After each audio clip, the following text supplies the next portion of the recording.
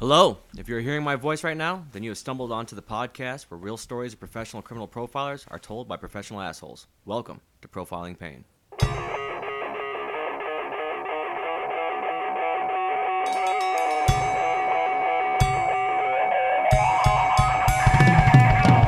What is going on, co-filers? This is the end of the year finale, so thank you guys so much for tuning in. And a crazy year it's been for everybody across the board. A few quick announcements from me in my personal life anyhow. Today was actually the last day of my beautiful fiance's radiation. Back in March we found out she had breast cancer. I spoke on that a little bit before. We're not quite out of the woods yet with everything. She's got a couple more surgeries and some appointments to get into, some stuff with her stomach maybe, and we're gonna watch that and follow that. But other than that, I mean, she beat it. She's breast cancer free, so that's a win. That's a huge win. And although 2020 has been pretty bad for most of us, take the small wins where you can get it, and that's pretty much the long and short of it. Outside of her health and the pandemic, we've actually had, family-wise, a really good year. Things have gone really, really good for us. We've been very fortunate. And I know that that's not the case for a lot of people. So, to those of you who aren't doing quite as well, my heart goes out to you. And I hope I'm bringing you some form of entertainment, at least taking you away from the daily drag. So for the season finale, we're going to be getting into a big case. I'm going to do something a little bit different this time. I found a really, really good story on what we're doing, and I'm going to pretty much read that story, kind of book on tape style. It's really good. It's so tacky. It's just, I don't even know how to explain it. Just the way that they describe things, and they go way over the top. It almost seems like hokey, I guess you could say. But before all that, I'd like to get some thank yous out of the way. A huge thank you to Age of Radio for all that they've done for me this year, for all that they've done for all the podcasts that they have on their network. Thank you guys big time. And I know that there's some cool things coming next year that are in the works. Thank you to Megaphone for allowing everything that Age of Radio does to go through your platform. Spotify's been huge. iHeartRadio. It's been a really good year. More content for sure next year, now that everything is settled, now that the health issues are kind of getting better around the house, which we just got the house back in May, so it's been cool. Things have been working out really well. So it's been a very good year. I hope you guys had a good holiday. I know it wasn't easy for everybody, and for those of you that were able to string together things for the kids and still stay festive, still stay merry, awesome. For those of you outside the U.S., I hope you guys are doing great. I hope everything's still going well for you guys, and I hope things continue to get better. Vaccines are on the way, so that's a big change. I don't think that we're getting microchipped. I think if you're listening to this on your cell phone, you've already got your so-so microchip. But we will get into conspiracy theory eventually. That might be something to look into, as I mentioned on a couple podcasts ago, possibly doing a conspiracy theory podcast with the guys from Rap Sheets. Also, big thank you to Rap Sheets. They've been really cool this entire time. My buddy Levon and Jet, they're awesome people. If you have not listened to their podcast yet, you need to check it out. Rap Sheets, you can find it on Age of Radio. You can find it on Spotify, anywhere that you are listening to this podcast. Let's see. I'm in my DIY sound booth, so hopefully the sound is sounding pretty good. It's a little bit deader in here. I know it's a true crime podcast, so that was not an intentional pun. I'm going to get into a local Arizona case that just recently got solved thanks to advances in forensic science and DNA. And then, before I start, I would like to say Brian Laughlin, who's a big fan of the show and a good buddy of mine as well. He's the lead singer of Gridlocked. He's the lead singer of A Stubborn Old Bastard. He's got a new group coming up. Awesome bands based out of Tucson. He's a really good dude, although he does look like he might eat a baby. But no, he's a really good dude, really good dad. And I have a lot of respect for the guy. So Brian Laughlin, Happy New Year, motherfucker. This one is for you. You're finally getting what you want. So I decided to go out with the finale and do, I think everybody needs a little R&R, but as opposed to rest and relaxation, we are doing Richard Ramirez. So we're going to get into that here shortly. So let's go ahead and just get started with our local case. Now, Lance Ray. Okay, so 20 years ago in Phoenix, Arizona, in an alley, there was a body found. It was an 18-year-old male, shot, killed, left there. And there's been this ongoing case. So I got this. This was done by Jamie Landers with the Arizona Republic. And this was just published maybe 48 hours ago. So this is all very recent. So the Phoenix Police Department, Peoria Police Department, and FBI, the Phoenix Field Office, are asking for the public's help in seeking victims and information about a 20-year-old cold case. Now, the reason they're doing that is because they think that over the span of 20 years, he's got so much other shit going on everywhere else because he's been multiple places. So they're asking if you guys have any information after hearing this case, if anything sounds similar, call in. I'll give you the number at the end, but you guys call in if you know anybody that might have experienced something similar or if you've seen anything similar. So according to a press release from Phoenix Police spokesperson Sergeant Mercedes Fortune, the case involves an alleged sexual offender and homicide suspect Lance David Ray, 53 years old. He was arrested in October in connection with 3 separate incidents in the year 2000 after DNA evidence linked him to the crimes. Now, in Peoria, it is alleged that Ray kidnapped a 14-year-old, held him at gunpoint, and sexually assaulted him. In the first of 2 Phoenix incidents, the charges allege that Ray kidnapped, bound, and sexually assaulted a 17-year-old at gunpoint. The other incident involved an 18-year-old man who was shot and killed after a struggle, Fortune said. Ray was arrested in Bloomington, Indiana, where he was visiting, but was extradited to Phoenix and booked into the Maricopa County Jail. Ray has also lived in the San Francisco, California area in the early 1990s before moving to Portland, Oregon in 1993. Ray resided in Oregon, Washington, and California until 1999, when Ray moved to Phoenix, Arizona from 1999 to 2003. Ray then resided in California again from 2003 till 2017, before moving to St. Louis, Missouri in 2017. The investigation is ongoing and is believed that additional victims may exist, according to Fortune. If you believe you or someone you know may have information regarding Ray, please email reportray@fbi.gov or call 1-800-CALL-FBI. The interesting part of this case is that a few other articles that I read says that advances in DNA, if you guys remember, we just caught, because I was a part of that, right? But I believe it was last year or the year before, thanks to 23andMe, they caught, I want to say it was the Green River Killer, and then BTK kind of gave himself up last year or the year before with with the CD that he sent the police. We're going to get into BTK, we're going to get into the Green River Killer, we're going to get into all these things eventually. But next year, at least most of the year, next season, we're going to be covering more cults. This is still half-assed a profiling podcast, even though it seems like with advances in DNA and forensic science, profilers are kind of becoming the old guard, So, that's why we're kind of doing more 70s and 80s cases, because that's when it was strong. That's when, that's when you had to go with your hunch. It's when everybody was Batman, per se. So, but anyway, we're going to get right into Richard Ramirez. I found something really cool in his early life. I was looking everywhere. I was reading biography after biography after biography. I say biography, but I mean like internet biography, Wikipedia, shit like that.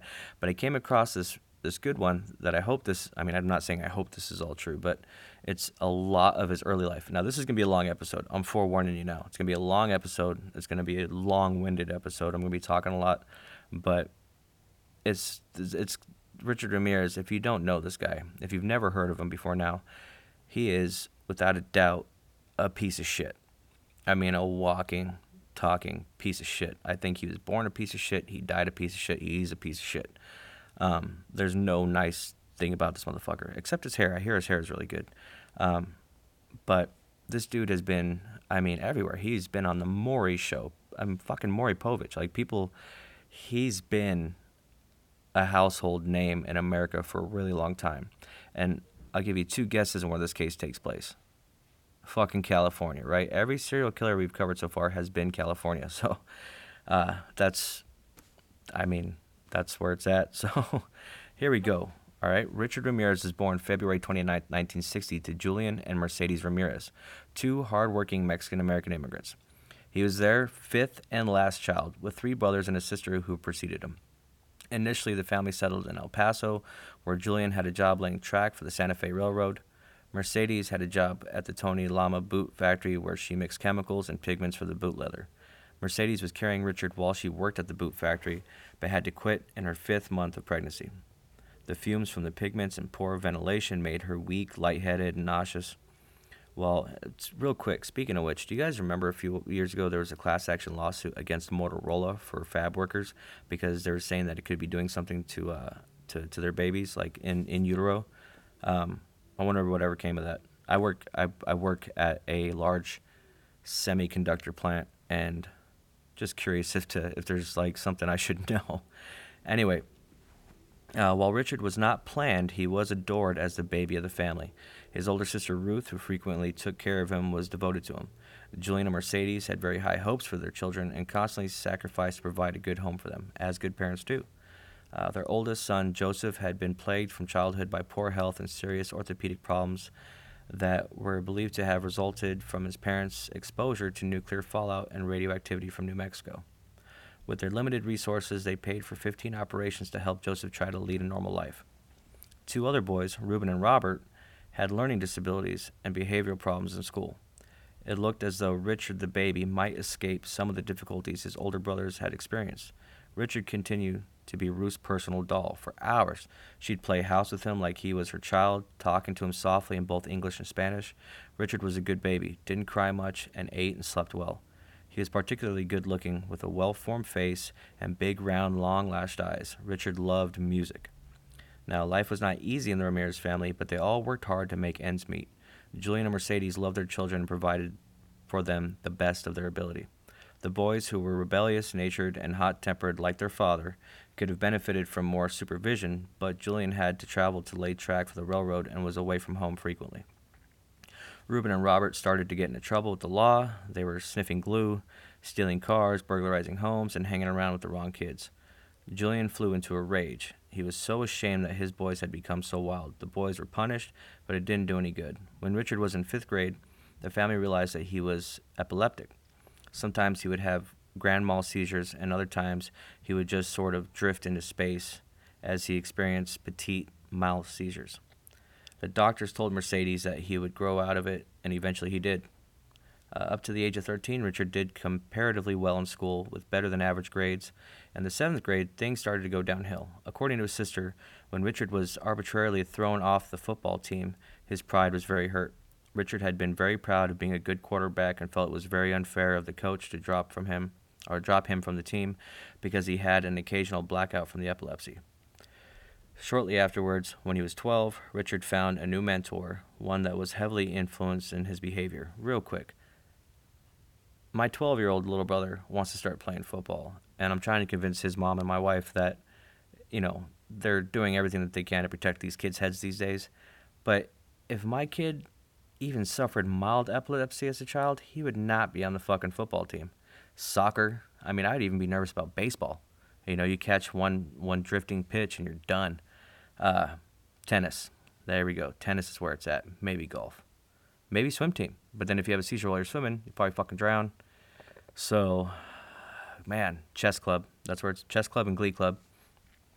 So Richard's cousin Mike had been a Green Beret in Vietnam and had returned from 2 tours of duty with 4 medals on his chest. He also brought him a Polaroid odyssey of rape, torture, and mutilation that made a huge impression on young Richard.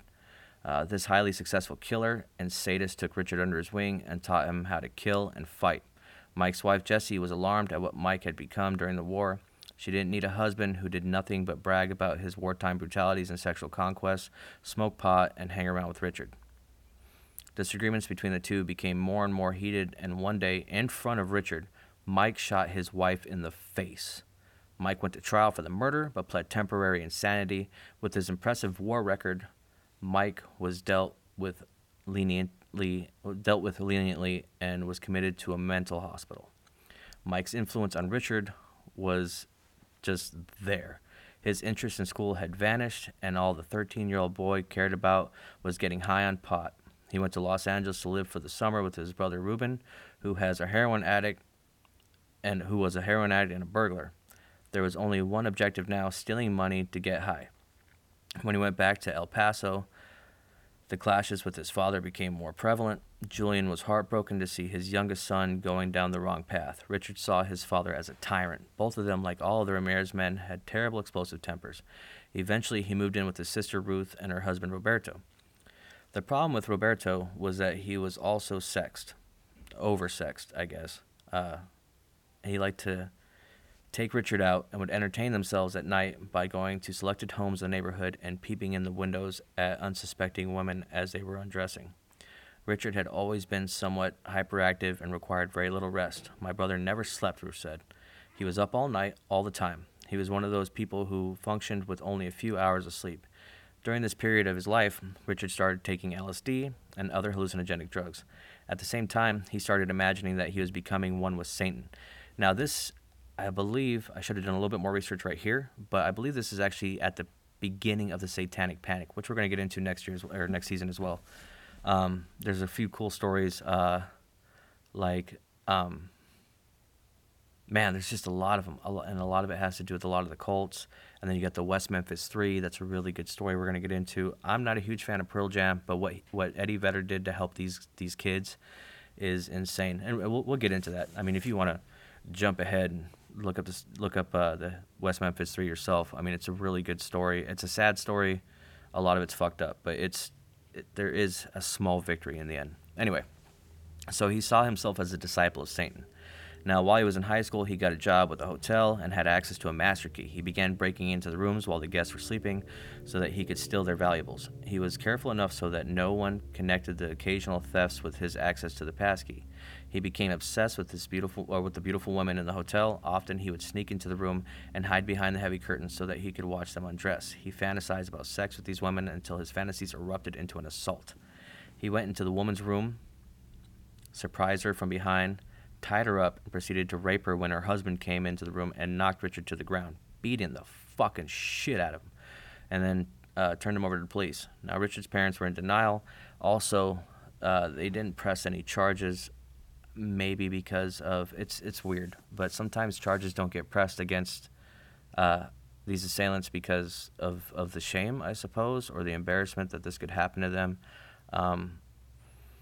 That's why there's a lot of cases of rape that don't come to light till later. That's why the hashtag #MeToo movement was so important. Like I've talked a lot of trash about a lot of the stuff that came out of it, but there was a lot of good that came out of it.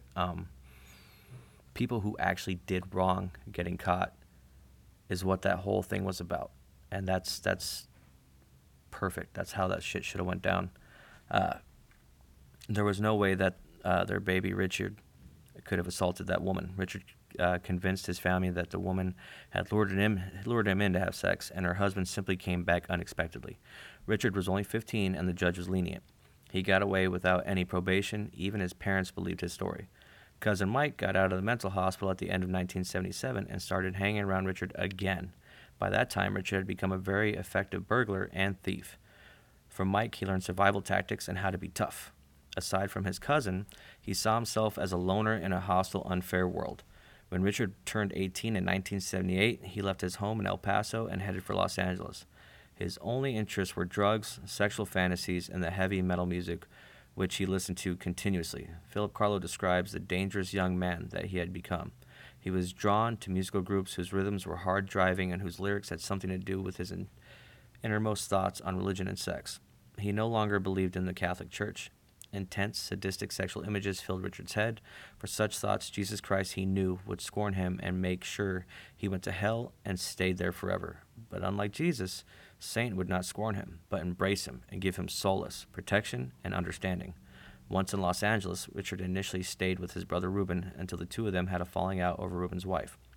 Richard became a cocaine addict and supported himself by burglary. When he was stealing to support his habit, he sat around fantasizing about sadistic sexual relationships. He had no normal relationships with women. The only sex he had was with prostitutes. Eventually, Richard started substituting PCP for angel dust for cocaine. It did nothing but deepen his aggressive and psychotic episodes. One day, he vented his aggression on another addict. He tied her up, ripped her off her clothes, and raped her several times, thrilled by his power over her. It was a profound moment in his fantasy life, and he hungered for more. At this time, Richard started reading about Anton LaVey, the founder of the Church of Satan in San Francisco. He felt compelled to join their rituals, but eventually shunned the organized cult and preferred to be what he deemed as lone practitioner. This belief in Satan was not just a whimsy, but a deep-seated belief in the power of Lucifer to protect and empower his disciples. He tried to explain it to his sister when she visited him in L.A. and was alarmed at the changes in him. "Why Satan, Richie?" she wanted to know. "Because Satan represents what I feel. I'm not like other people. I'm different. I've got a trade. I'm a thief, Ruth, and a good one. I'm not going to any jail. I'm protected." And that is where the next part of Richard Ramirez kicks off. So fucking crazy childhood, right? So I didn't see anything in there about harming of animals. I didn't see anything in there about starting fires. It sounds like he was on the straight and narrow until he found that one bad example. Especially at that age. We've talked on multiple episodes about the ages between 10, 13, 10, and 15, when you're the most susceptible to just what's going on. That's when your hormones are raging. That's when your psyche's, in a different type of mode. You're so malleable at that point, impressionable. And to see shit like he did, I mean, not even just the images and the Polaroids and all that. I mean, kids these days are so fucking desensitized, but to see those actual real Polaroids, if that even fucking happened. I mean, most of this came from Richard Ramirez's mouth, so I mean, who knows how fucking true that shit is. But there are some proof to his cousin Mike. But then to watch Mike shoot his wife in the face in front of you when you're 12 fucking years old, like it's nothing. To actually see an example of how little life can fucking matter to somebody, that is insane. And that is just the tip of the iceberg for this story. So we're going to get into some crazy shit now. So I hope you guys are ready. We're cranking this one to 11. It's going to be fucking, man, it's going to be heavy. So, Night Stalker, Richard Ramirez, from the Bowels of Hell by Joseph Geringer. The Crescendo of Terror. So here we go. This is me pretty much verbatim reading what he wrote. This is the one that I told you is a little over the top, but here we go. So late in the 20th century, hell glutted on humanity. Its first bloodletting of that season of the devil occurred on the warm evening of June 28, 1984, when an earthbound Lucifer found his way into the small Glassell Park apartment of 79-year-old Jenny Vinkow. Throughout the Los Angeles area, a damp humidity had oppressed the air that day, and when the evening came and the temperature slightly cooled, Jenny left her window open to invite what little breeze there might be into her flat. Like a fallen leaf, decayed and tossed from its source, a fallen angel, dark, angry, and also decaying, blew across the sill of that open window. When the demon departed through that same window, he left behind Jenny Vinkow, raped, beaten, and nearly decapitated. Her body was found by her son, who lived above her ground floor apartment just south of Forest Lawn Park, reports the Los Angeles Times. Her throat had been slashed and she had been stabbed repeatedly. The police were baffled, but in the months to come, they were to encounter a madman whose lust for killing and depravity equaled, if not surpassed, that of Jack the Ripper, or more contemporary, the Hillside Stranglers. See, they're popping up in our stories again. Soon to be named the Night Stalker by the press, this madman before, according to true crime author Richard L. Lindecker, the horror in his soul of a Stephen King or a Clive Barker fright novel, and more of Freddy Krueger for real. Less than a year later, the monster reappeared. This time, he waited in the shadows of an upscale condominium outside L.A. The date was March 17, 1985. Time, 11:30 p.m. When pretty-faced Maria Hernandez pulled her auto into the security garage, unaware the monster was watching her from behind a pillar. When she alighted from her car, the killer stepped from the darkness, a gun upraised, and despite her pleadings, he pulled the trigger. She stumbled, and the killer, thinking she was dead, stepped over to her to enter the side door of the condo. but Maria had been very lucky, very lucky, for the bullet had deflected off the car keys she held in her hand, causing a hand wound but nothing more. Inside the building, however, Maria's roommate was less fortunate, for when Maria finally made her way to the safety of her place, breathless, she discovered that her friend, Dale Okazaki, had also encountered the killer, and this time his bullet had found its mark. 33-year-old Okazaki lay in a pool of her own blood, her skull smashed by a missile fired at extremely close range. The demon vanished just as quickly as he had appeared. The police were stumped. All they knew of was what Hernandez was able to tell them. He was tall, gaunt, dark, maybe Hispanic. This time, the killer didn't wait nearly a year to murder again. He struck within the hour. His next victim, that same evening, was petite Taiwanese-born Tsai Lian Yu, who, driving her yellow Chevrolet down North Alhambra Avenue and nearby Monterey Park, withered when someone with the eyes of a madman forced his way into her car and shot her. He had thrown his own car into idle, simply entered hers, pushed her into the pavement, called her a bitch, then blew her into eternity at point-blank range. Fast, neat, clean. Then dematerialized into the darkness from whence he came. The police were beginning to realize they might have a problem on their hands, but they remained stumped. Eyewitnesses who thought they had seen the killer described him as tall, gaunt, dark, maybe Hispanic. 10 days later, this elusive phantom, whose physical description could fit any one of thousands of males in the greater Los Angeles area, required more blood. This time, shooting his prey didn't quite satisfy the urge. The demon must have been hungry. He must have been frantic, for when he entered the home of the sleeping Zazar couple, he produced a bloodbath. The couple's bodies were discovered by their son the following morning. Vincent Zazara had been shot in the head as he dozed on the sofa. He had died quickly, unlike his wife, who suffered the percussion of the killer's frenzy. On her face, he had carved the embodiment of his hate, molding her physicality into something representative of how he viewed mankind, as something made to splice and cut and gouge, to bend, to twist, to reshape, to suit his own wantonness. Clifford L. Lindecker, in his well-researched Night Stalker, describes what the police found at the crime scene. They, being the police, would never forget the sight of Maxine Zazara's mutilated face. Her eyes were gouged out, and the empty sockets were ringed with the blackened gobs of blood and tissue. The killer had plunged a knife through her left breast, leaving a large, ragged T-shaped wound. There were other cruel injuries to her neck, face, abdomen, and around the pubic area. She had been butchered. Investigators found footprints, visible signs of a tennis shoe, in the service area and in the flower bed, indicating his means of entry into the Zazara home. There were no witnesses this time around, but a modus operandi was becoming loosely apparent. Nevertheless, stumped, the law determined to put an end to this savage that had crawled up from the mud, up and within their midst. That, they believed, the latest crime to have been committed by the same creature that had slain Vinkau, Okazaki, and Yu was, at this point, not much more than a hunch. But, if they were correct, the madman was becoming bolder and more just fucking rage-filled. An inner lust seemed to be growing, and now fed, and apparently well-fed. Who knows what would come next? Scouring the neighborhoods where he had already struck, blue uniforms questioned strangers, stopped midnight strollers, clamored for witnesses, but there proved little to go on. Deep inside, the police feared whatever this monster was, would strike again. Tension of the wait was short. Elderly Harold and Jean Wu did not hear their intruder slipping into their residence through a window at pre-dawn, May 14th, the first intimation Mrs. Wu had of his presence was the loud bang that stirred her awake. She woke up to find the figure, smoking gun in hand, standing over her. Beside her, husband Harold groaned, shot in the head. Then the killer's huge fists unloosened on the woman. He pummeled her, slapped her, kicked her, and demanded that she turn over loose all their cash to him. Binding her hands together behind her with thumb screws, he tossed her across her bed over her dying spouse, then rampaged through the home's drawers and cabinets for money.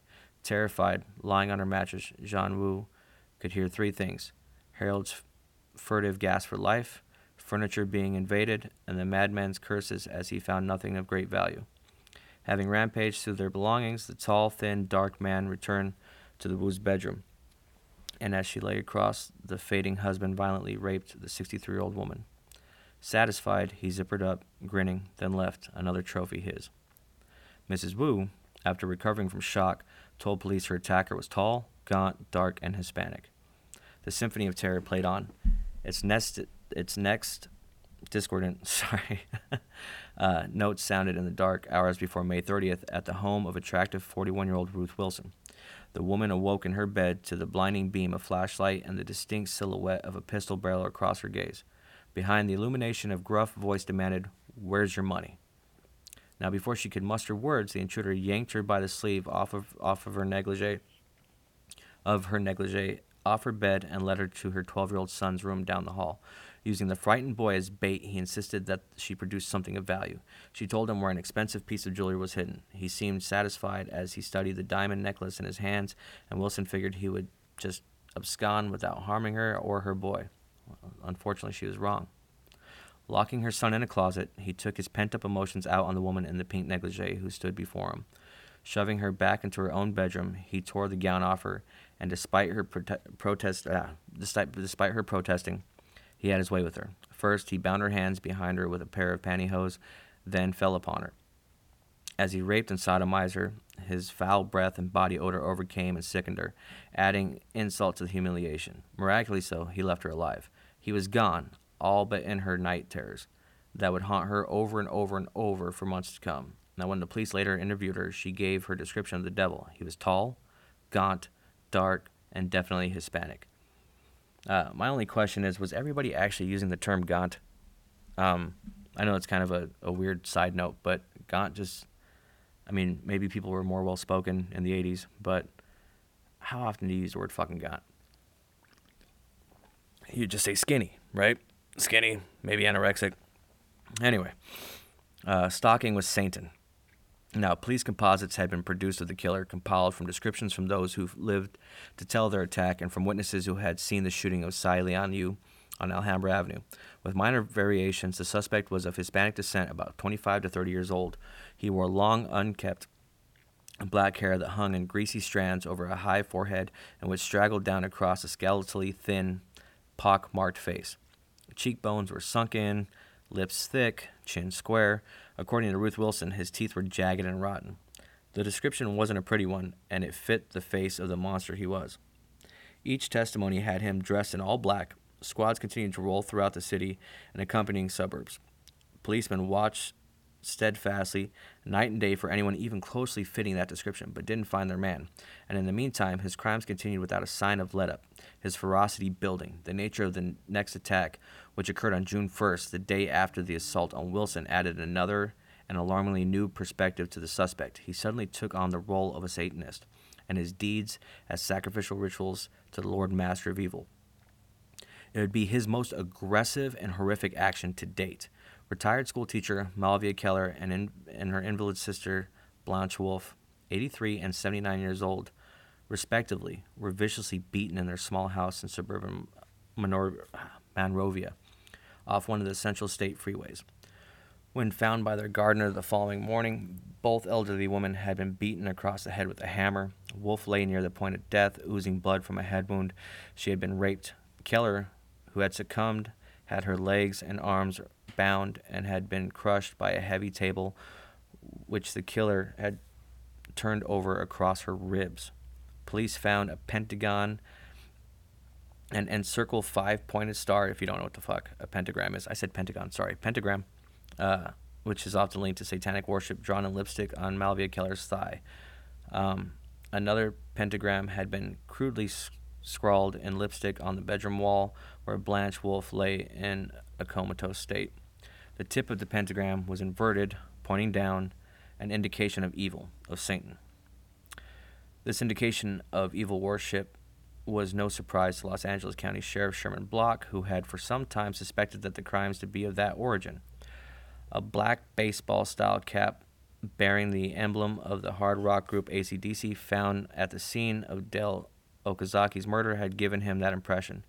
Now, I get Highway to Hell album, all that other stuff, and it's so crazy to think back to that music. We just covered Led Zeppelin on the last episode, but like to hear like AC/DC or fucking Judas Priest and all that stuff be considered satanic with given the shit that we listen to today. I mean, look at Slipknot. Slipknot, even when Disturbed did their own little symbol for the Believe album, and I don't know. I mean, whatever. As a musician, I'm kind of like, come on, that's a fucking reach. It's a band. Anyway, that music group was known for having produced some lyrics with cultist overtones. Authorities focused on AC/DC's 1979 Highway to Hell album and its 6-minute Night Prowler cut, which says in part, "What's that noise outside your window? What's the shadow on the blind? As you lay there naked like a baby, or as a body in a tomb, suspended animation as I slip into your room." Block had seen enough murder in his years as a police officer to recognize the differences between homicides of various degrees, drug-related, love triangle, cultists, and so on. So this string of killings was the most bizarre in his years of law enforcement experience. So dispiritedly, all he and his men had to go on at this stage of the game was a generic description of the assailant and the flimsy roots of motive. The devil's own remained elusive, and that's all that mattered. Unfortunately, it had now become apparent that, like a vampire of folklore, the demon had grown and was growing stronger by the moment, more degenerate with every sip of blood. So that is this dude's very eloquent way of saying he's not getting caught. So now he's feeling fucking invincible. And that's how it works with these guys. But as we know, every time they start to get to that point and then they get into their berserker phase, which this guy was like one giant berserker phase. But when they get into their just rapid fucking hit phase is when they usually get caught up.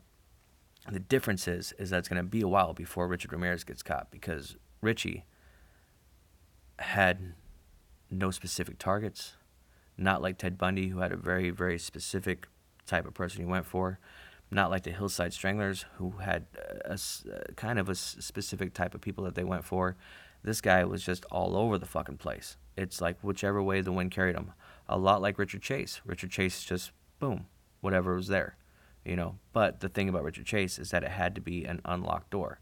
That's why he was called the Vampire of Sacramento. He said that he felt unwelcome if he couldn't just easily walk in.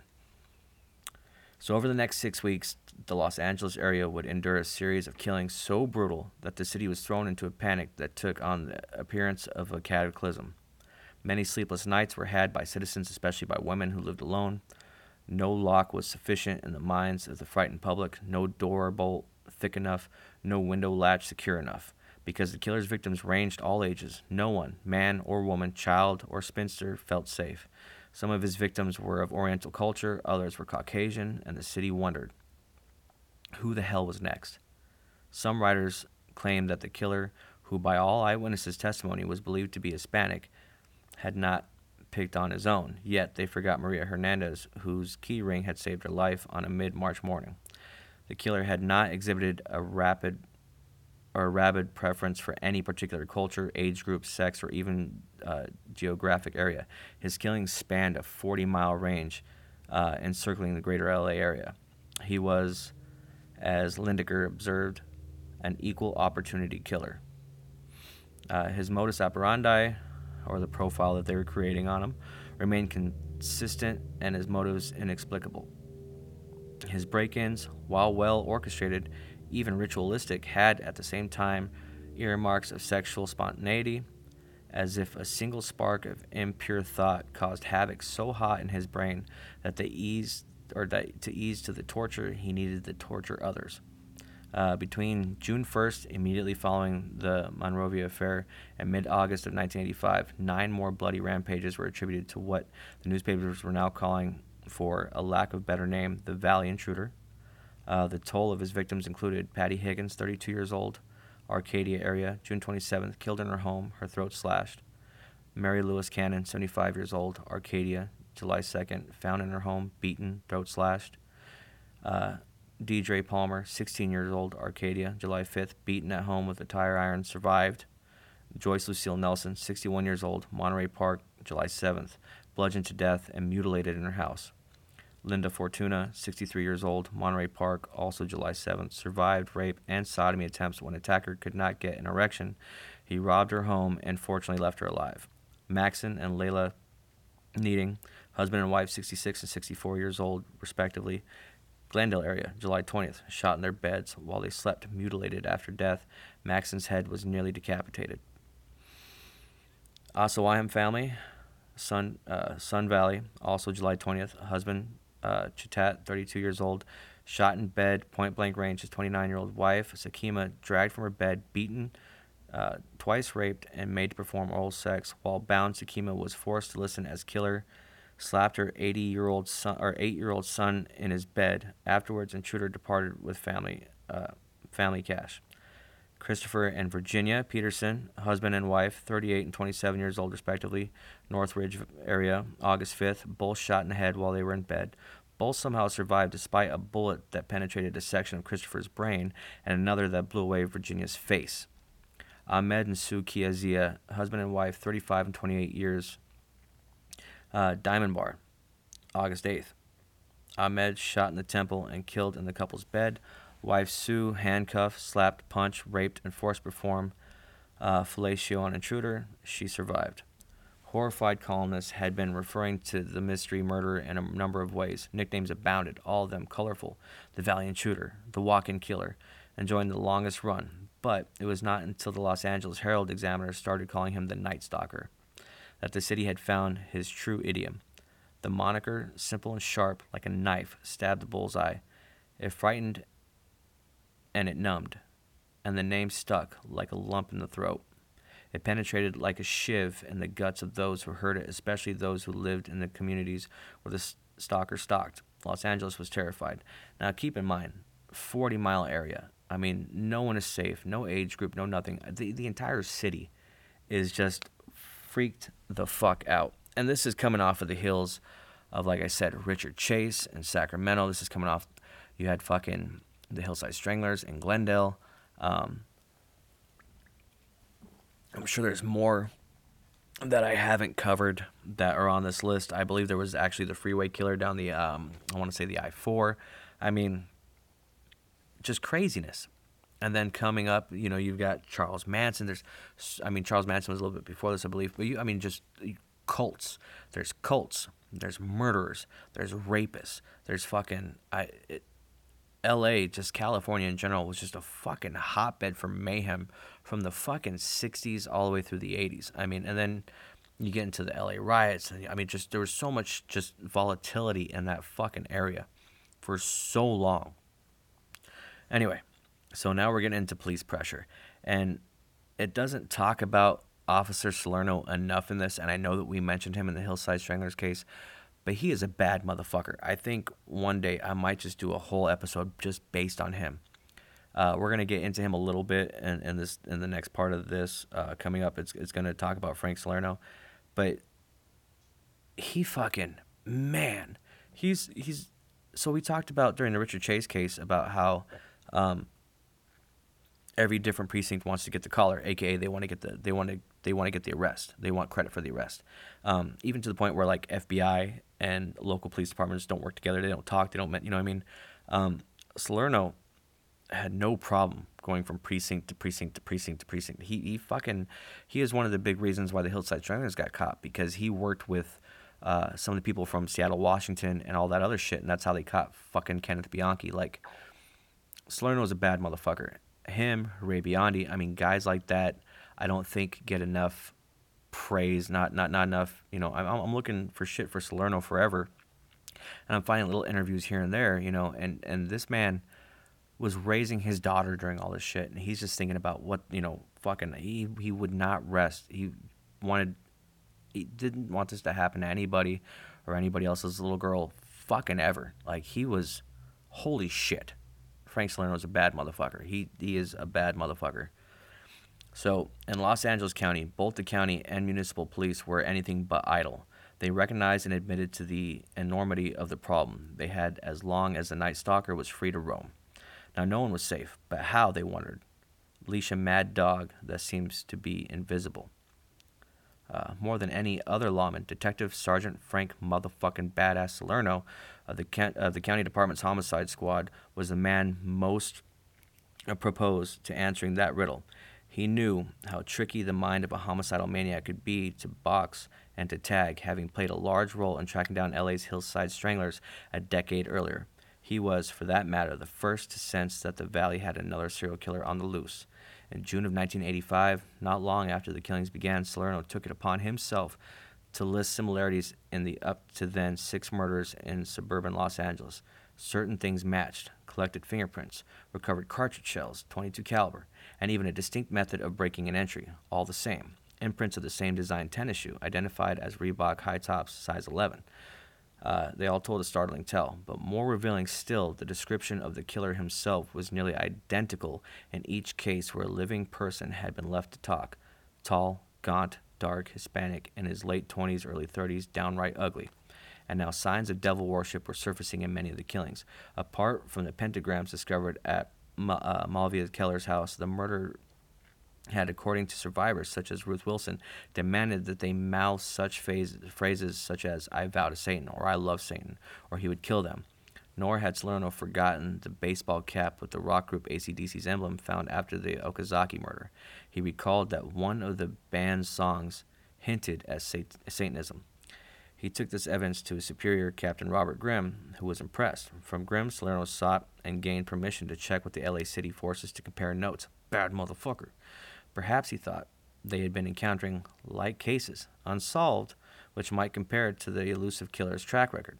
Grimm recognized the wisdom in Salerno's suggestion to check with LAPD, which, why it took this fucking long, I don't know. I mean, but sometimes you just need a badass like Salerno to get it straight. Hey, it's Kaylee Cuoco for Priceline. Ready to go to your happy place for a happy price? Well, why didn't you say so? Just download the Priceline app right now and save up to 60% on hotels. So whether it's Cousin Kevin's Kazoo Concert in Kansas City, go Kevin, or Becky's Bachelorette Bash in Bermuda, you never have to miss a trip ever again. So download the Priceline app today. Your savings are waiting. Go to your happy place for a happy price. Go to your happy price, Priceline.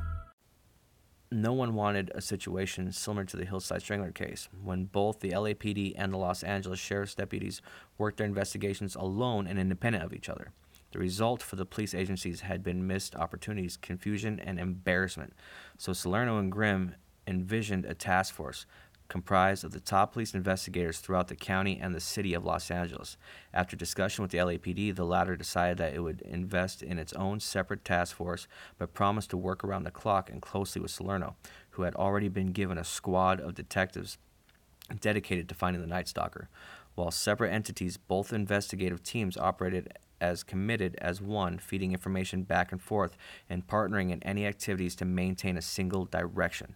Salerno, in the meantime, conferred with 2 of his top men who had directed the investigative efforts in 2 of the stalker's previous crimes. They proved invaluable in formatting the investigative team and in keeping his work strategic. Detective Gil Carrillo had been one of the first plainclothesmen introduced to the Night Stalker's handiwork when he was assigned to the Okazaki shooting. Besides being familiar with the history of this latest serial killer, Salerno called on Carrillo's intrinsic knowledge of computers, a technical expertise Salerno lacked, to create a database for incoming and outgoing information. Salerno for fucking president 2024, man. He found people that knew shit that he didn't and brought them in, leaving no stone unturned. He is just, man, I am fanboying right now. Anyway, so on the other hand, Detective Russell Olof helped Salerno determine the kind of psychopath that they were dealing with. His study of the Zazzara butchery showed that the mutilations ravaged on Mrs. Zazzara were done after she was already dead. The gouging out of the eyes that the killer evidently took with him, was enacted as a sort of satanic cult act. But while his formidable adversaries were seeding the roots of war against him, the Night Stalker managed to slip by them in the cover of darkness to commit the murders of Higgins, Cannon, Nelson, Needing, and Asawam. The series of tragedies necessitated that, by early August, the task force more directly include the suburban law enforcement agencies around Los Angeles where the devil continued to hunt. With a manpower of 200 investigators, it was the largest operation of its kind ever created. Besides the full-time force, Salerno called in subject experts from the Federal Bureau of Investigation's Criminal Profiling Unit who presented their views of known types of serial killers, then narrowed the types to which the Night Stalker came closest. Not leaving a stone unturned, the task force even consulted personalities with knowledge on devil worship and cultist torture rituals. Investigators following the Satan cult theory fell on places where such groups assembled. They questioned followers of these leagues about their membership, hoping that they might uncover the identity of the killer in their company. While they could not uncover a suspect, they did find something very interesting on the floor of an East Los Angeles cult hall. They found a shoe print that matched the imprint of the Reebok tennis shoes, size 11, located at many of the murder scenes. Salerno wanted the killer to feel the heat, to panic, and to blunder into the open through his own hysteria. The detective had seen it happen many times. Criminals, feeling the pressure, leap before looking and announce their guilt hands up by doing something stupid. To meet this end, he made sure that the task force started feeding the media pieces of evidence they uncovered, large and small, even unfounded information, to give the killer the impression they were closing in. This is the same shit, the same tactic that James A. Russell used to help find George Metesky, the Mad Bomber. If you go back to the first 2 episodes, which I know the audio is shit, but the information is fucking great, especially about James A. Russell. This is the same tactic that they did every fucking letter that they found. Put it out there, put it out there, put it out there, put it out there. And it's true. All these cases that I read about, a lot of them that I don't do podcasts on, I just fucking read because apparently I like to read gruesome shit. But they do this. They boom. It's like putting their feet to the fucking fire, and eventually they do get reckless and they make a mistake. So simultaneous to the big squeeze in August, the task force announced its formation at a press conference keynoted by representatives from the county sheriff's office. At the conference, which was heavily attended by an anxious press, the speakers officially confirmed the existence of a dangerous serial killer wandering at will in the Los Angeles Valley. We are concerned there is an individual who's responsible for more than one murder, multiple murders, admitted Robert A. Edmonds, Los Angeles County Assistant Sheriff. County Sheriff Sherman assured the public, Sherman Block, full name, assured the public, however, that all surrounding police agencies were combing the streets to end the spree.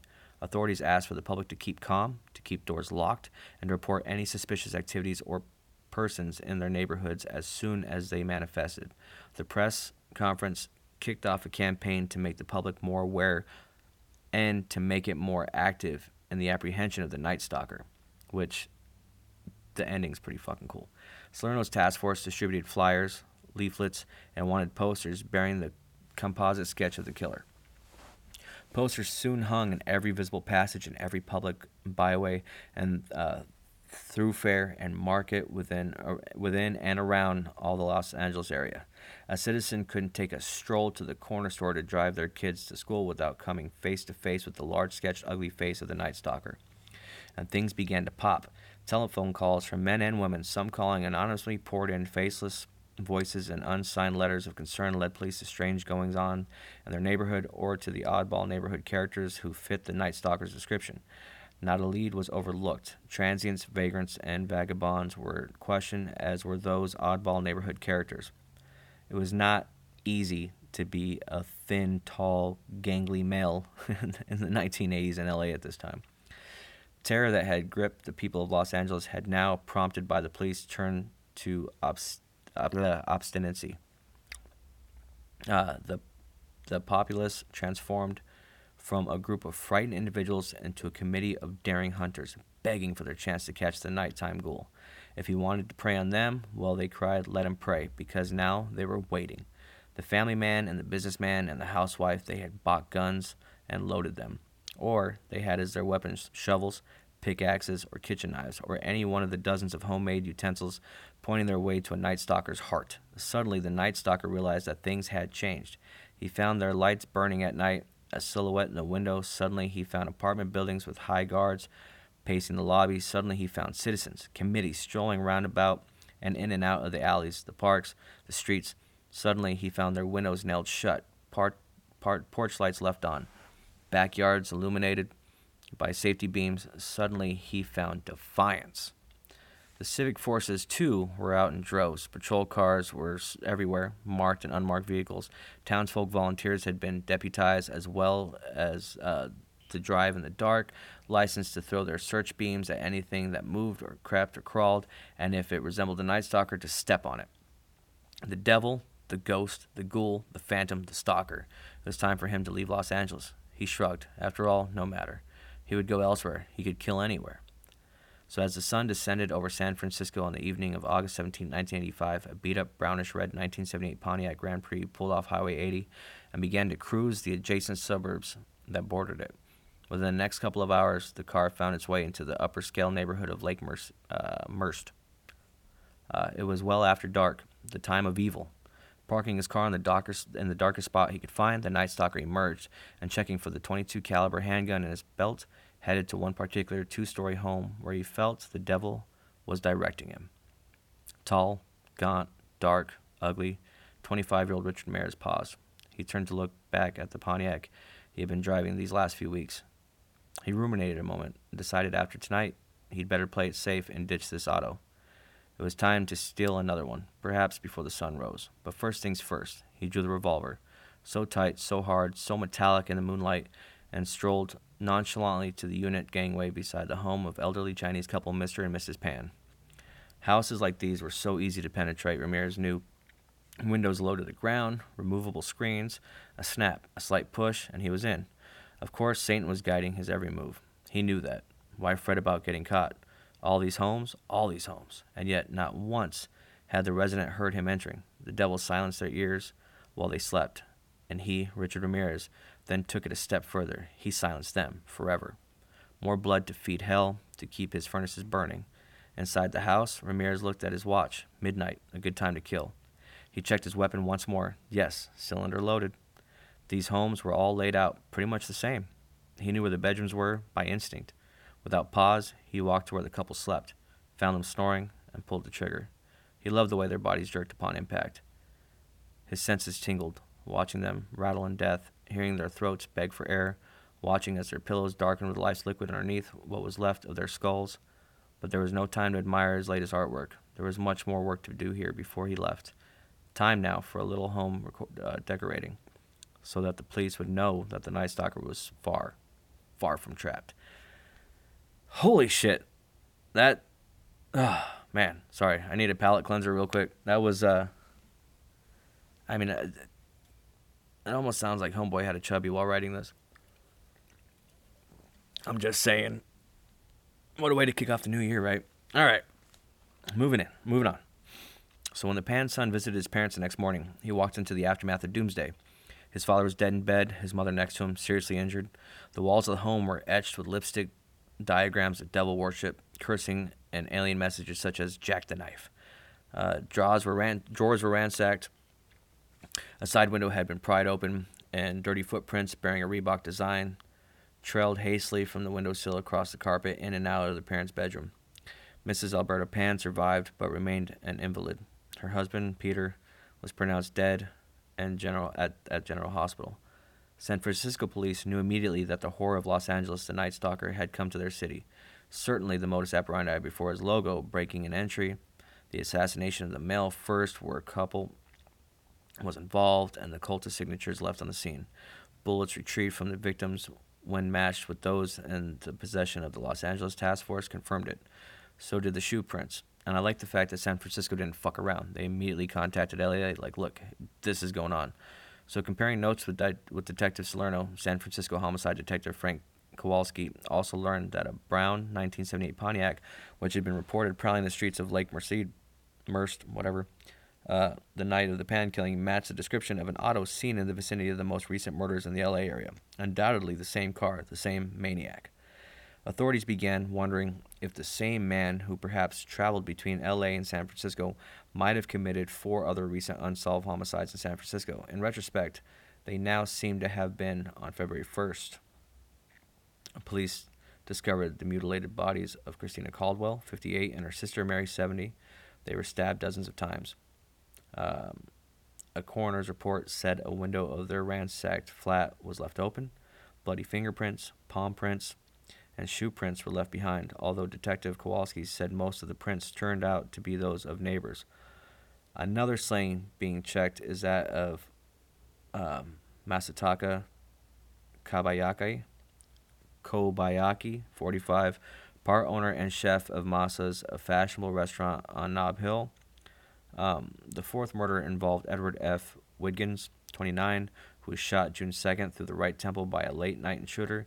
He died 2 days later. His girlfriend fought off the attacker but was raped. After interviewing the girlfriend, Nancy Breen, her description of her tormentor coincided with the image of the Night Stalker. Without delay, law enforcers in the city by the bay disseminated wanted posters and leaflets. The whole department has been mobilized to apprehend the suspect, promised Richard Clapp, police commissioner. Patrols were doubled at night, particularly in Hispanic neighborhoods where one of the nationality might easily blend in. According to the Los Angeles Times, investigators quickly learned that a male resembling the Night Stalker had stayed at the Bristol, a transient hotel at 56 Mason Street during the week of the Pan murder. Manager Alex Melenikov remembered the lodger as dressing in all black and reeking of body odor. The stranger had signed out the afternoon of the said crime. Melenikov said the paper had found an inverted five-pointed star known as a pentagram inscribed on the door of a room adjacent to the one occupied by the boarder. A similar star was found in the Pan's home.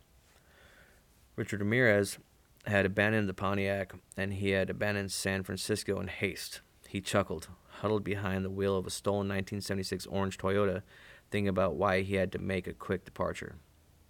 How that mayor of San Francisco, what's her name? Dianne Feinstein, mouthed off to those news station people about the police feeling like they were closing in on the Night Stalker. Then, how that county sheriff had a fit because she had screwed up the whole dragnet. Locos. Crazy people. Now, turning the Toyota's grill off the Golden State Freeway towards the entrance to the community known as Mission Viejo, he determined to show them locos just who is the smartest one. The devil protected him. But they had no one. Tonight, someone would die. Not in San Francisco, as the police suspected, but here in this rich boy community so near to Los Angeles. The date was August 25th, just after midnight. William Carnes and his fiancée Renata Gunther dreamed well tonight in their home in Crescenta Drive. Parking his car in the shadows, Ramirez entered their fine stucco home and sought out the bedroom to see who slept there. He smiled when he saw the couple sound asleep. Both looked young, in their late 20s, and the beautiful Renata tingled his senses. Beauty for the sacrificial altar, for Lucifer. Out came his revolver, the .22, and he flashed his barrel toward the cranium of the male. Carnes twitched and gagged. Renata awoke to the dark, skinny, grinning Ramirez, who had leaned over her, panting, calling her a bitch, shaking her and laughing in her face. His breath stank, his teeth. She could see them, and the umbrage were crooked and stained. His eyes blazed. Forcing her from her bed, he threw himself over her and raped her. Snarling in her face, he promised to shoot her unless she swore to Satan. Begging for her life, she did as he asked, but before he released her from his grasp, he thrust her head to where he unzipped his trousers. Having performed, he left her alive. But in pain and nauseated, he had repaired back into the darkness from whence he came. A middle-aged woman named Donna Myers and her friend, Serafin Arredondo, who lived in the El Sobrante district of San Francisco, had come forth in the meantime with a fascinating tale. Myers, who let out her home occasionally as a boarding house, had from time to time rented a room to a man she knew only as Ricky. She told the police he was tall, gaunt, Hispanic, and, in a word, strange. What's more, he closely resembled the police sketch of the Night Stalker that appeared in the Chronicle. Ricky was from El Paso, Texas, she explained, and traveled throughout California, mostly between San Francisco and Los Angeles. To her, he often addressed his interest in the black arts. She related that one day during a recent stay, she appeared to come into her TV room when Ricky was viewing a news report about a Night Stalker victim. He seemed greatly interested in the program. Noticing her behind him, Ricky suddenly turned to her from his chair, grinned and with a mouthful of crooked teeth, and whispered, "Now, wouldn't you be surprised if I turned out to be the stalker?" She thought at the time it was just a sick bit of whimsy, until she noticed the composite in the newspaper shortly thereafter. The memory chilled her. Arredondo, a friend of the Myers family who often visited the woman, displayed some men's jewelry, a diamond ring and cufflinks he had bought from this Ricky on one afternoon not long ago. Ricky had claimed he was strapped for cash and was selling these items at a discount. He gave Arredondo a good deal. Since then, the buyer had read that the Night Stalker was known for robbing his victims as well as slaying them, and wondered, shit, what if? Just maybe. The police nodded. They understood completely. Taking the goods that Arredondo offered, they in turn handed them over to the investigative team for possible identification. That evening, the ring and links were labeled as stolen property that once belonged to one of the killer's male victims. Never knowing when this Ricky might turn up at Myers' doorstep, plainclothesmen began surveillance on her home night and day. A rhythm of lucky breaks was in full tempo. While this was occurring in the Bay Area, eyewitnesses in the Mission Viejo neighborhood near L.A. had reported seeing an orange, older make of Toyota prowling their streets immediately prior to the attack on Carnes and Gunther. On April 27th, the book Night Stalker tells us, the orange Toyota station wagon was found in a parking lot in the Rampart area of Los Angeles. Detective watched the car for almost 24 hours before deciding it had indeed been abandoned and the stalker was not going to return for it. But the discovery of the auto would prove fruitful. Dusting the car for fingerprints, city investigators delivered the prints to the Orange County Sheriff's Office, whose forensic laboratory was testing a brand new Department of Justice created system for tracking prints in record time. The prints matched those of a small-time thief and mischievant from Texas named Richard Ramirez. Now, lauded the Los Angeles Times, the system picked Ramirez's fingerprints out of 380,000 other sets. Only 3 minutes after the system was fed a partial print lifted from the Toyota. The need to capture the Night Stalker was so urgent that the installation of the new California ID computer system, which is still in progress, was interrupted so the system could be reprogrammed to search for the Night Stalker's prints. The police had a name. Now they needed to research the suspect to find out more about him, and most importantly, they needed to find him before he's slayed again. Now, Ricardo Ramirez was born in the Barrio, Hispanic section of El Paso, Texas, on February 20th, 1960. We covered his entire childhood, and even grade school teachers claimed he could have been a good pupil. He had all these nice things said about him, and then they start saying that he started getting into Black Sabbath, Judas Priest, as we covered. Now, excuse me. Now, he had but 3 interests in junior high and cared about little else: martial arts, marijuana, and heavy metal. We already went into all that shit. He seemed preoccupied with Satanism and stories about black magic, which carried on into his adulthood. Now, here we go. At 20 years old, his probation ended, all right, after going to jail for 3 years. All right, he's on probation for 3 years. We didn't cover that. He got busted for reckless driving a friend's car. That's all they had to go off him. So between the time that he departed his native Texas and the time he took up killing innocent people, Richard Ramirez encountered minor run-ins with the law. In 1984, he was taken into custody and photographed while suspected of driving a stolen car, a charge that came to nothing. He was released, obviously. Now, Ramirez is known to have gone by several aliases, accounts a retrospective article in the Los Angeles Times, including Richard Moreno, Noah Jimenez, Nicholas Adame, Richard Munoz, and Richard Mona. But in all, aside from simple interactions, he did little more than waste away slowly in the drug and booze bars of Southern California, wearing black, always black, salivating over Satan, and freaking out on the flimsy film veils of burning dragon weed. So that's essentially the story that they're getting from Richard Ramirez. This is what they looked up. So I was going to go into the whole thing, but I covered so much of his childhood, I didn't feel like fucking wasting my time with it. So that's about it for what they had up to this point. Now, this is how it all ends, okay? So we have the modus operandi that they're building. They have a name, they have the prints, they have the footprints, they have all this shit. So no matter how evil, no matter how hideous, all things can be destroyed. Caliban shrinks from his own reflection, Prometheus scolds from the fire he created, warlocks recoil from the druid stone, werewolves perish with the silver bullet, and vampires wither under sunlight. Richard Ramirez, closest to the latter, should have known better than to step out from under the blood moon into the broad daylight. He was a creature of the night, but the shadows would no longer hide him. On the bright morning of Saturday, August 31st, 1985, Ramirez stepped from a Greyhound bus that had just pulled into the Los Angeles depot from Phoenix, Arizona. He had gone there immediately following the Carnes killing to buy cocaine from a seller he knew there. Still somewhat depleted from its effects, he turned to L.A., the scene of his crimes, probably already scheming his next foray into depravity. He did not know that the police, in the meantime, had learned his identity, nor that his face and name appeared for the first time in print in that morning's newspapers across the nation. He strutted past the depot's newsstand, oblivious to his own black and white visage scowling into the world, and grabbed a rapid transit to the East Side barrio. The man suspected of so many atrocities was first spotted clad in black jeans and a Jack Daniels t-shirt at about 8:30 a.m. Saturday when he entered a small liquor store at 819 South Town and picked up a newspaper that had his picture on the first page. The Los Angeles Times relates, according to the store clerk, Ramirez, who was waiting for the cashier to ring up his purchase of whiskey, panicked when he realized what he was looking at. He threw the paper down and hot-footed from the store. Citizens in the market had already recognized him and pursued him. They yelled out, "Stop, killer, halt!" Yelling things like, "El Matador!" Weaving through the Spanish-speaking neighborhood that he knew so well, but which had suddenly turned so foreboding.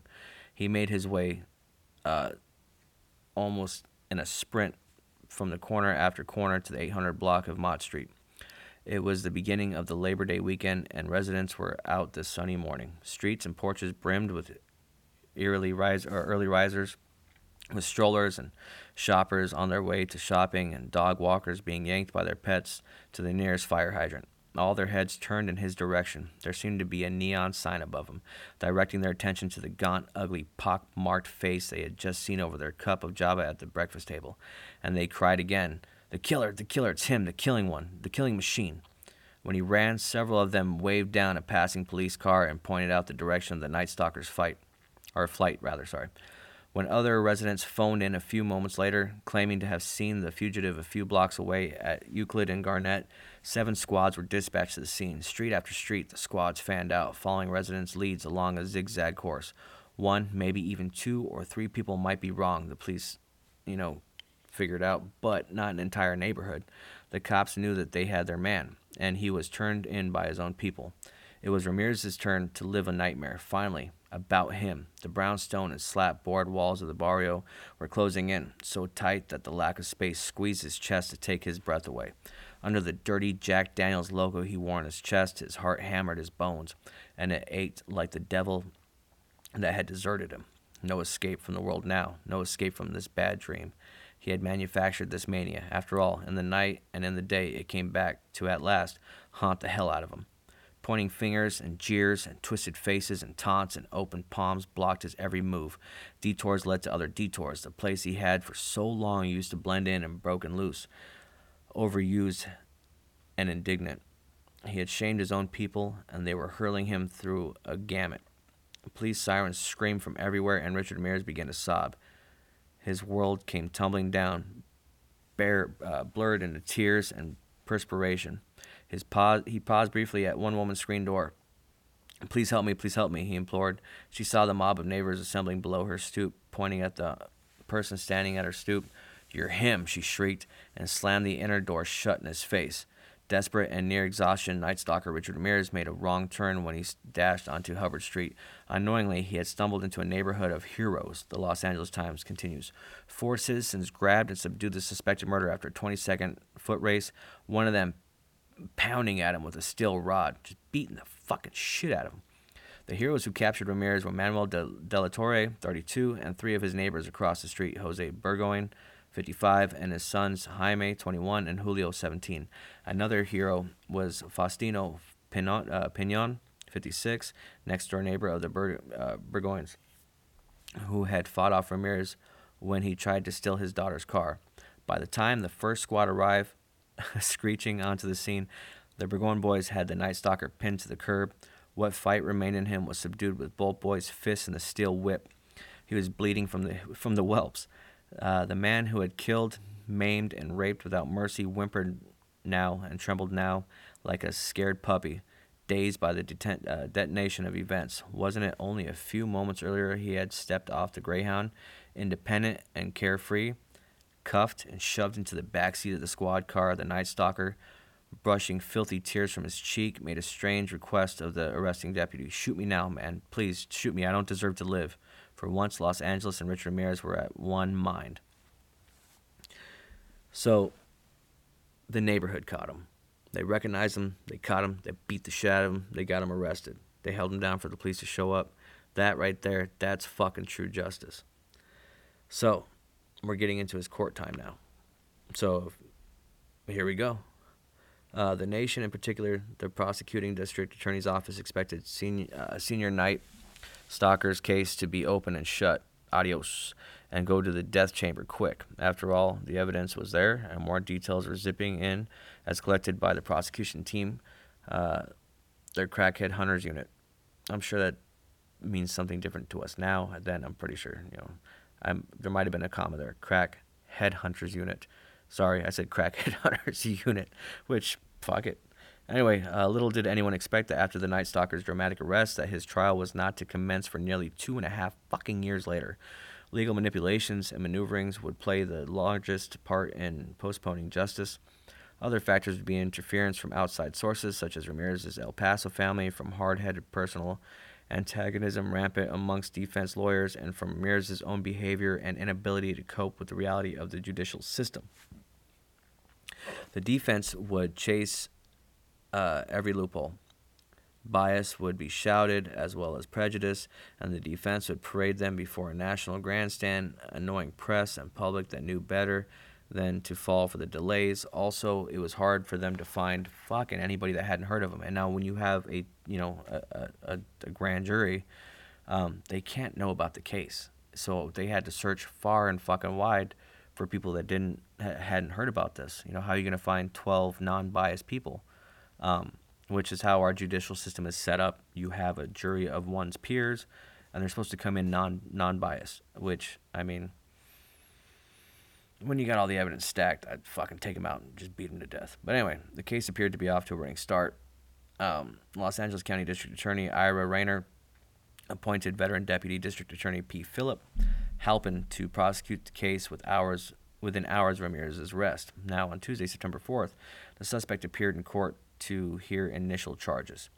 Standing with head bowed, Night Stalker suspect Richard Ramirez was arraigned on a single murder count and 7 other charges stemming from 2 late-night attacks in early May in the San Gabriel Valley, reported the Los Angeles Times. He was charged with murder, burglary, robbery, rape, sodomy, and forced oral copulation in the May 14th shooting death of Harold Wu and an attack on Wu's wife. He could face the death penalty. Simultaneously, San Francisco authorities charged Ramirez with the deaths of Mr. and Mrs. Peter Pan, August 17th, and Orange County officials slapped him with murder and rape charges on the attacks on William Carnes and Renata Gunther on August 25th. Of the other Los Angeles area crimes of which he was alleged to have committed, D.A. Rayner told Times reporters, understand that the suspect was arrested just over the weekend. There is a mountain of evidence that has to be, collected, has to be analyzed, has to be investigated. There is scientific investigation that is still going on. Within the next couple of weeks, I expect it will all be pulled together and decisions will be made as which cases will be filled. Now, as Rayner predicted, during the following months, Ramirez garnered 14 allegations of murder, which were accompanied by numerous allegations of attempted murder, robbery, burglary, sexual assault of varying degrees. Investigators had collected physical evidence in the cases involving murder, assault, and or rape on these victims: Jenny Vincal, Del Okazaki, and Maria Hernandez, Siley Ann Yu, Vincent and Maxine Zazara, Harold Wu, Ruth Wilson, Malvia Keller and Blanche Wolfe, Patty Higgins, Mary Louise Cannon, Deidre Palmer, Joyce Lucille Nelson, Linda Fortuna, Mason and Layla Needing, Chitat Asawahem, Christopher and Virginia Peterson, Ahmed Zia. Additional allegations were filed against Ramirez for crimes that he had not been previously suspected of, but which were recently traced to him: the robbery of an Eagle Rock resident, Thomas Sandova, the kidnapping and rape of an 8-year-old child in the same community, and the burglary of the Monrovia home of Clara Hadsel.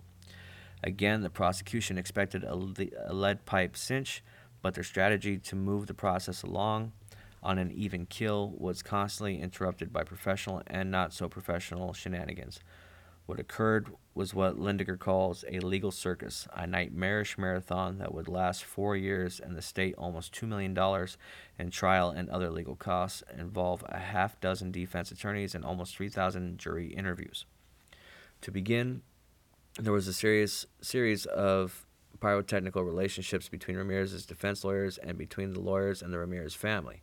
Municipal Judge Elvis Soper had designated public defender Alan Adashek counsel of the defense, but this move was contrary to the Ramirez's of El Paso, who wanted their son and brother to be defended by another attorney, Juan Manuel Barraza. Adashek claimed he had been appointed chief defense and refused to relinquish the position. After haggling caused delays, Barraza finally backed off, announcing he was not prepared to stay with a trial that he expected to last years. With that matter settled, Ramirez began balking that he did not like Adashek and refused to accept him as his lawyer. It seems to have been a clash of personalities. Adashek was a no-nonsense type who refused to put up with his client's mood swings of bad boy behavior in court. At his arraignments, Ramirez actually threatened to the judge, fingered the prosecution, and proved to be unruly, unacceptable, socially harmful defendant, drawing pentagrams on the palms of his hands and flashing these satanic symbols into the faces of the media there to cover the proceedings.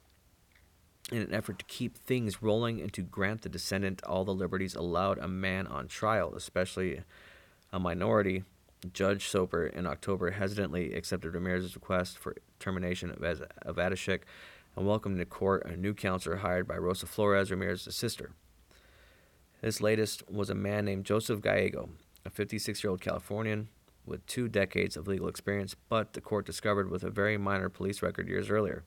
By all indication, he was a talented man who sincerely personally believed in his client and very importantly understood the Latino culture. If given a chance, he probably would have proven quite capable. If given a chance, Flores fired him. Lost time. Again. In the interim, the defendant still had not answered the court's charges on the alleged felonies, a process that should have occurred immediately after the avenue of charges was announced in early September. Months passed, and the prosecution was forced to play hold your breath until the process could resume. Flores' new choice of counsel to defend her brother was a team of Daniel and Arturo Hernandez, unrelated despite the matching surnames.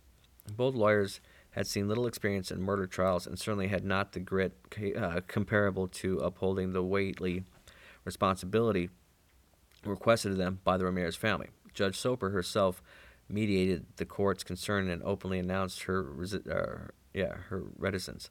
She clearly pointed out that the dangers of procuring inexperienced lawyers into the Ramirez family, but they wouldn't budge. In late October, Soper hesitantly but officially appointed Hernandez as counselors for the defense. One of their first moves was to try to postpone the preliminary hearing from December 1986 to April of 1987. Vying for 6 months to adequately prepare their initial defense, the court felt that their request was exaggerated, but not inflexible. Postponed the hearing to February 24th after the new year. The prosecution, who felt they had an airtight case and had been roaring to go for some time, grumbled, expressing their disappointment. However, they politely conceded. In the meantime, the press had noticed the shifting of lawyers, the postponements, and what is considered the weakness of the court to bend to the new defense counsels every time, wasting. The year 1986 had come and gone, and taxpayers were paying for the Night Stalker's bread and board. When Judge Candace Cooper, who would preside over the preliminary hearing, issued a gag order on the hearings, which barred the media from the courtroom, hell broke asunder and the journalism turned blue with curses. The syndicated press appealed the ruling with fervor. A time neared, however, the responsibility of the preliminaries was shifted from Cooper's court to that of jurist James T. Nielsen, who, considering the factors, amended all previous decisions and decided to allow the reporters into the courtroom. The media applauded Nelson's recognition of their rights, while the Hernandezes, who claimed that their client would be hung by a pack of bloodthirsty newshounds, yelped, but to no avail. Finally, the preliminary hearing opened in February of 1987. The purpose of this hearing was to identify which of the many allegations presented against Ramirez should actually come to trial, or, to quote Arthur Lindecker, those charges were sufficient evidence of crimes had been presented to establish a prima facie case. However the fuck you pronounce that. Over the 30-plus witnesses who testified during the 3-week hearing, they included Jack Vincow, who found his mother's corpse after her brutal slaying in June of 1984, Joseph Duenas, an eyewitness to the Sai Lian Yu attack in March of 1985, Maria Hernandez, roommate of the murdered Del Okazaki, that same night. Ruth Wilson, who was raped on May 30th, Renata Gunther, rape victim on August 25th, and Esperanza Gonzalez, whose boyfriend had unwittingly purchased one of the murder weapons from Ramirez. Throughout, the defense and prosecuting lawyers often became unveiled in vocal squabbles apart from the formal proceedings. The defense accused the court of bias, and the prosecution claimed outwardly that the defense's demeanor in court was anything but respectful to the bench. The defendant himself was totally void of comportment. This dude acted a fucking nut in court. Not quite as, he was just being a nut to be a fucking nut, whereas Ted Bundy thought he could defend himself. It's just kind of crazy how these people get. But then again, they're fucking serial killers. So anyway, Judge Nelson repeatedly was forced to warn him to subdue his erratic behavior, his incessant displays of contempt towards opposing counsel and witnesses. Messrs. Hernandez, the court noted, were not supportive of the court, for they often joked and jibed along with Ramirez at the counsel table.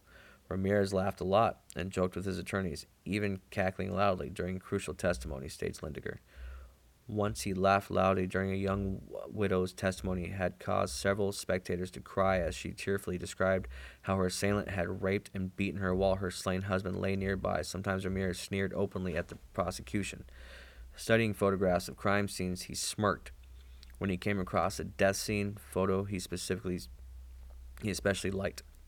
The suspect seemed to enjoy staring down witnesses at the podium in an effort to fluster them, for he realized the power of fear in his Rasputin dark eyes. At one point, the wearied judge, who had had enough of mind games, warned him to stop. Stop now. Ramirez tested the warning and once again set his black pupils on the next witness to take the stand. The judge nodded to the bailiff, and the bailiff physically yanked the defendant's head into the other direction. Ramirez grunted and, leaping to his feet, attacked the bailiff. Within seconds, he was overcome by courtroom guards, who dragged him from the chambers back to his holding cell. Hernandez cried unfair, but everyone else, including the judge, gleefully closed their ears. The press loved the confrontation. Of course they fucking did. Finally, a little justice was exhibited, which is also true, and they made the most of it.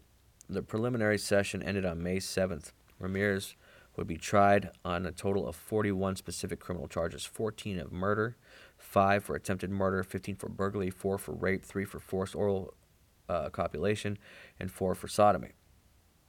Ramirez pleaded not guilty to all charges. Trial was set for September 2nd of 1987. But again, the defense sought postponement. It was pushed back to December 2nd. More delays were forthcoming, suffering a workload and backup of cases by the time the original trial judge relinquished the case to Conservative Superior Court Judge Michael Tinnen.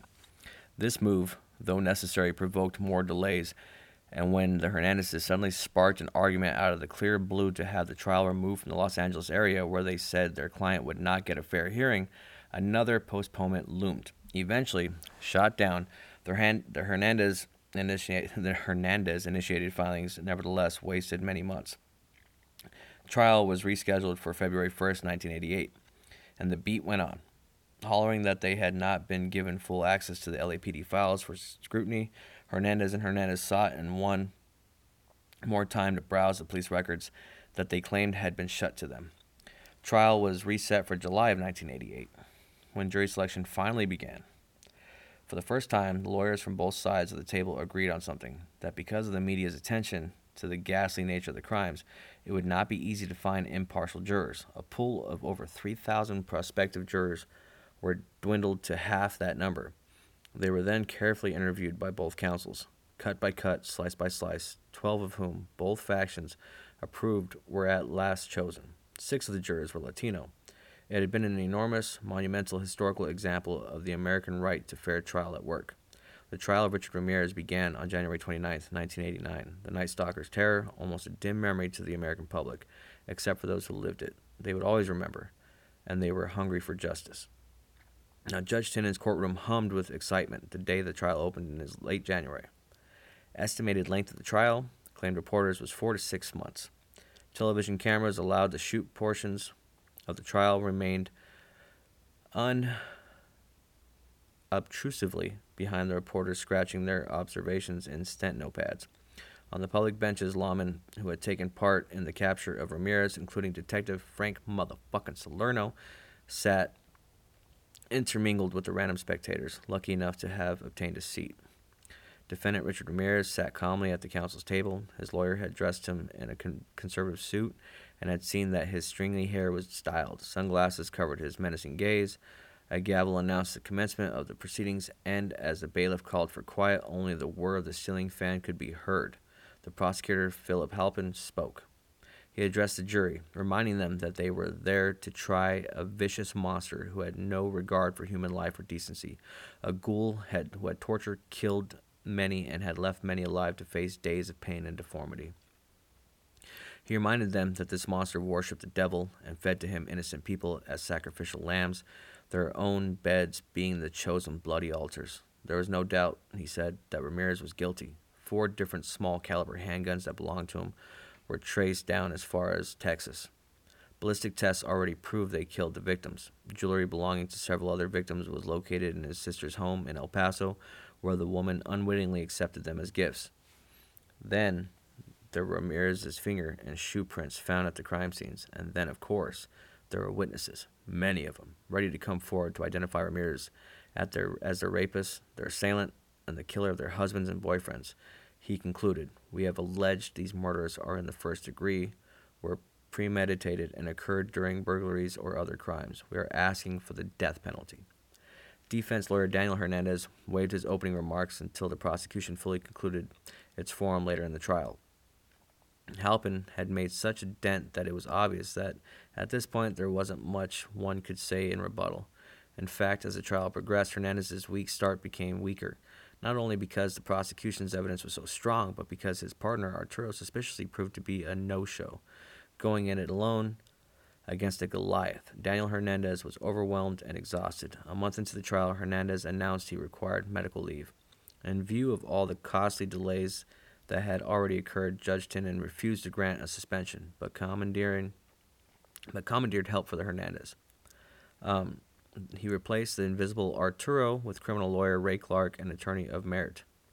Clark virtually took over the case of the defense with clarity. He was a well-meaning and clever lawyer who reshaped the defense's platforms by retrying the show that Ramirez in many instances was a victim of mistaken identity, but it was all too late for that, and to no avail. Of the 165 eyewitnesses who addressed the court, most of them brought damaging testimony against the defendant. Witness after witness for the prosecution had sworn under oath identifying Ramirez. They remembered his exact words, his cursing to the devil, and they were simply unable to forget those pair of dark eyes that, despite the masquerade of sunglasses, were Richard Ramirez's. The shades, for that matter, concealed absolutely nothing, especially the negatively kinetic thing that dwelt beneath them.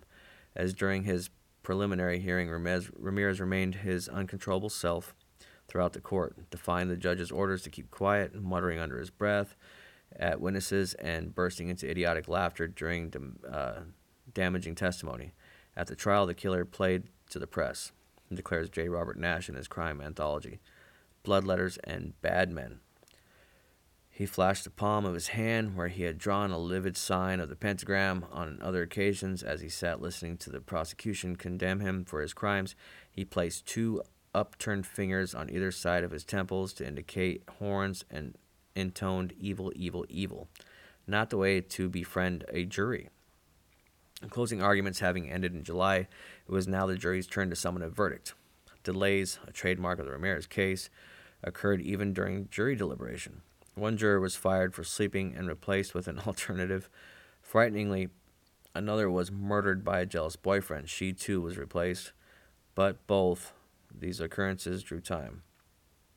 Months crawled while the nation awaited a verdict. On September 20th of 1989, Richard Ramirez was brought from his cell to hear what the jury members ultimately decided. Guilty on all fucking counts. Fuck you, fuck off. Despite pleas from the defense, the jury recommended death. When Judge Tinnen asked the prisoner if he had anything to say on his own behalf, Ramirez, in true Night Stalker fucking way, cursed the court, cursed the jurors, cursed the world.